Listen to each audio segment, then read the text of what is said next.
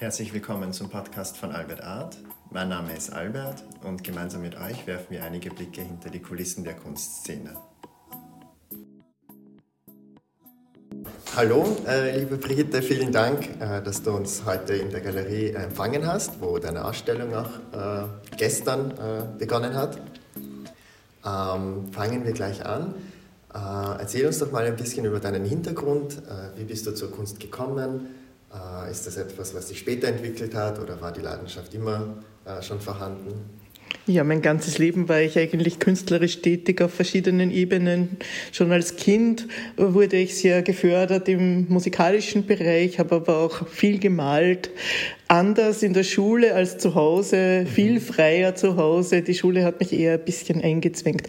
Trotzdem war Schule für mich immer ein Thema. Ich bin Lehrerin geworden, habe eine pädagogische Ausbildung gemacht, habe immer Deutsch, Musik und bildnerische Erziehung unterrichtet, habe immer gemalt und meine erste Ausstellung war 1988. Ist halt schon eine Zeit her. Ich habe versucht, diese 3 Bereiche auch mit meinen Schülern zu leben. Mit jeder Klasse habe ich Theaterstücke gemeinsam erarbeitet, geschrieben, die Texte geschrieben. Die Schüler haben sich selbst ihre eigene Rolle schreiben dürfen. Wir haben dazu musiziert. Es wurde das Bühnenbild von den Schülern selbst gestaltet und die Aufführungen. Und was für Motive haben Sie, als Sie... Jetzt waren wir zuerst schon beim Du, habe ich mitbekommen. Ja. Genau. So lange kennen wir uns noch nicht, aber der erste Satz war Du. Ich glaube, bei dem bleiben wir jetzt. Okay. Die Frage habe ich jetzt gerade nicht verstanden. Genau. Die Motive, die du am Anfang gezeichnet hast, unterscheiden die sich jetzt von denen, die du jetzt zeichnest? Hat sich das entwickelt viel? Oder? Also jetzt, vielleicht muss ich noch dazu sagen, dass sich jetzt im Laufe meines Lebens dann für mich, zuerst war die Musik im Vordergrund und jetzt ist eindeutig die bildnerische Kunst. Seit vielen Jahren bin ich ja nicht mehr im Lehrberuf, jetzt bin schon in Pension. Und von 1988 bis heute hat sich meine Malerei natürlich verändert. Vor allen Dingen bei den Bildern, die ich hier ausstelle oder die ich überhaupt ausstelle. Den Skizzieren, Aktzeichnen, nach der Natur etwas zu zeichnen, das ist eigentlich wie in der Musik eine Etüde, das ist Übung, das braucht man. Es ist abstrakte Malerei nicht so, dass man hergeht und die Farbe draufkleckst und das war's. Bei meinen Bildern ist es so, dass es sehr, sehr viel mitschwingt, was zum Beispiel auch bei den Leinwänden darunter ist. Ich versuche immer mit verschiedenen Schichten zu dem zu gelangen, was dann die Essenz ist. Also ich suche nach dem Wesentlichen. Da muss ich mich dann schon von vielen Stellen verabschieden, die mir eigentlich lieb geworden sind, aber um zu der Essenz zu kommen, ist es notwendig. Und das ist eigentlich ein Prozess, ein langer Prozess pro Bild. Okay, und wie lange ungefähr? Das ist sicher unterschiedlich, aber ungefähr im Schnitt, wie lange arbeitest du an einem Bild? Das ist ganz schwer zu sagen, weil wenn ich natürlich eine schnelle Skizze mache oder wo es darum geht, das Wesentliche mit Bleistift zu erfassen, kann das Bild selbst vielleicht in 1 Minute fertig sein. Nur die Vorarbeit, man muss ja vorher Skizzen haben, damit man das gespeichert hat, um dann zu dem Wesentlichen zu gelangen. Bei den Leinwänden ist es so, dass die Trockenzeiten natürlich auch immer ganz wichtig sind. Ich habe Bilder hier in der Ausstellung, die haben 30 Schichten circa und dadurch bekomme ich diese Tiefe. Okay, und die sind mit Öl? Nein, oder mit nein. In erster Linie arbeite ich die Grundierungen mit Acrylfarbe und dann die Farbeffekte kriege ich durch verschiedene Schichten von transparenten Tuschen. Okay, verstehe. Und gibt es eine bestimmte Emotion, aus der du deine Inspiration schöpfst, Trauer, Freude, oder ist das immer unterschiedlich? Ja, so wie mein Leben unterschiedlich ist, so ist das auch bei den Bildern. Manchmal kann ein Impuls durch ein Gespräch ein Bild entstehen lassen. Manchmal weiß ich vorher ganz genau, ich will zu diesem Thema etwas malen, manchmal ist es eine ganz tiefe Emotion. Ich gehe in diesem Malprozess ja sehr viel ins Unterbewusstsein und versuche auch loszulassen, was meine Person betrifft. Bin schon draufgekommen, je älter ich werde, desto besser geht das, dass ich also praktisch so schaue, was passiert, und bei mir ist sehr viel gespeichert und das kommt dann raus. Und während des Malens versuche ich so zum Teil so diesen Intellekt auch wegzulassen und schauen, was kommt. Und hast du zum Beispiel auch bemerkt, dass du durch deine Bilder, durch das, was entstanden ist, ein bisschen mehr über dich selbst erfahren hast? Also, dass du zum Beispiel jetzt siehst, okay, also du hast gemalt und dann siehst du vielleicht die Farben oder die Form, die dabei entstanden ist, und dann denkst du vielleicht an irgendein Geschehen und du denkst, ich wusste gar nicht, dass mich das so beeinflusst hat, einfach weil du schon weißt, wie du in bestimmten Gemütszuständen, was für Bilder daraus entstehen. Es hat bereits Situationen gegeben, da war ich erschrocken über das. Vielleicht muss ich eine Geschichte erzählen, weil sie so typisch ist für meine Malerei und weil ich dadurch zeigen kann, dass das, was in den Bildern so gespeichert ist, mir wichtig ist, beim Betrachter anzukommen. Mein Vater ist 2013 gestorben und in den letzten Wochen seines Lebens habe ich eine Serie Loslassen gemalt. Das waren 16 kleine Bilder, die ich dann nachher im Quadrat 4x4 Bilder aufgehängt habe. Und dieser Prozess des Loslassens, völlig abstrakt wurde das dargestellt in 4-5 Farbtönen, so in schwarz-weiß, schwarz-weiß-braun. Und dieses Bild wurde dann in einer Wiener Galerie ausgestellt. Und eine Frau, die ich nicht gekannt habe, ist sehr lang vor diesen 16 Bildern gestanden und ich habe mir gedacht, ich muss jetzt hin und mit ihr drüber reden.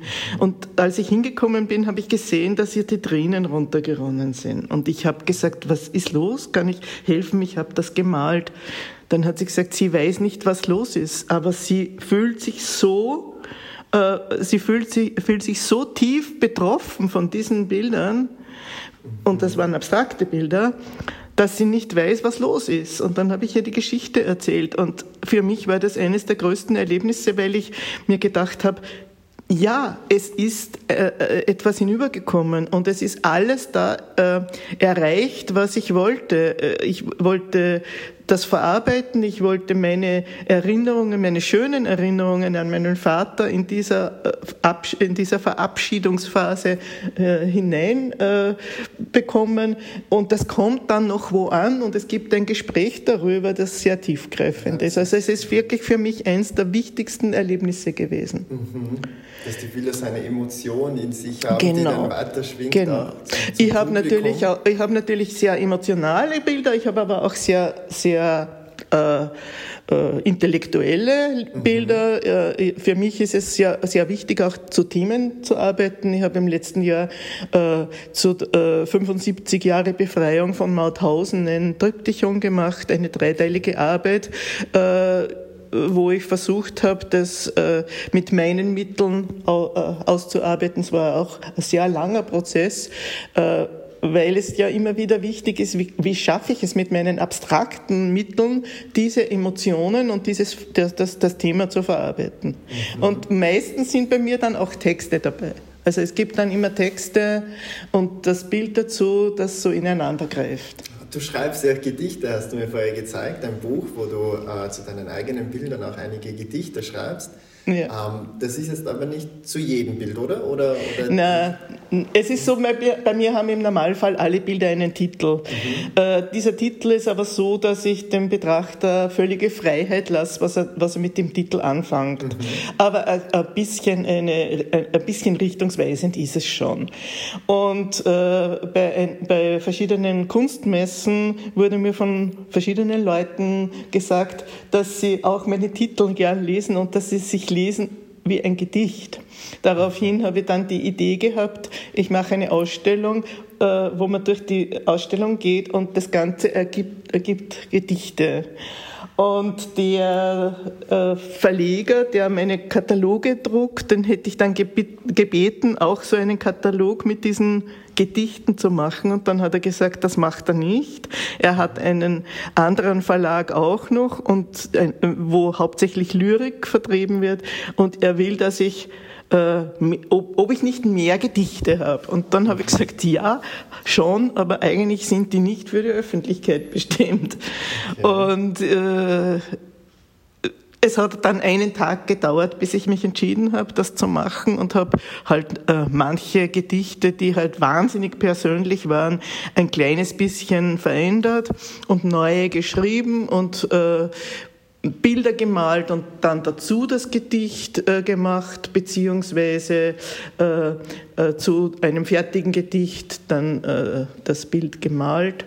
Und diese ersten Bilder plus Titel, die kommen in meinem Buch dann auch immer vor. Das sind dann 5 Bilder und die Titel untereinander geschrieben, und dann liest sich das auch als Gedicht. Ah, schön. Ich werd einige davon posten, wenn du uns das, ja, wenn du das erlaubst, dann können die Zuhörer das auch genau. lesen. Es ergibt also ein bisschen einen Zusammenhang sind Liebesgedichte von Liebe und Sehnsucht, das Auf und Ab, und auch vom Kennenlernen bis zu dem offenen Ende hin. Das letzte Bild ist zum Beispiel ein Unendlichkeitsbild. Was bleibt eigentlich und so. Und sehr persönlich insofern, weil mein Mann ist schwer krank, und das kommt natürlich auch, wenn man das weiß, dann kommt das auch vor. Wichtig ist mir vielleicht auch noch zu sagen, ich habe es so geschrieben, dass es also jetzt nicht nur auf eine Mann-Frau-Beziehung passt. Es gibt, glaube ich, ein einziges Wort drinnen, wo man vielleicht sagen könnte, ja, das ist generell als Konzept von verschiedene Zusammengehörigkeit. Ja, von verschiedenen Emotionen und von Liebesglück und Trauer und ja. Sehr schön. Und jetzt, vielleicht kannst du uns noch ein bisschen über die Formate von deinen Bildern erzählen, weil du hast ja auch, habe ich gesehen, Werke, die sich über mehrere Leinwände strecken sozusagen. Wie suchst du die aus und was sind so grundsätzlich die Formate? Das ist eine sehr lustige Frage bei mir, weil es mir ganz wichtig ist, dass ich dauernd die Formate ändere und mich immer neu auf das Format auch einstelle. Meine größten Bilder sind 1,25 Meter mal 1,65 Meter. Die male ich jetzt nicht mehr, weil ich da immer die Feuerwehr oder sonst wen brauche, wenn ich die irgendwo hinbringen muss. Meine größten derzeit sind 1 Meter mal 1,20 Meter, das kriege ich gerade noch ins Auto. Meine kleinsten sind natürlich unverkäuflich, weil sie sehr aufwendig sind, und man kann aber für so Briefmarkengrößen natürlich nichts verlangen. Aber ich liebe sie genauso, und ich stelle mich auf das Format einfach ein. Weiß oft gar nicht, warum ich jetzt zu einem bestimmten Format greife. Das ergibt sich dann so spontan.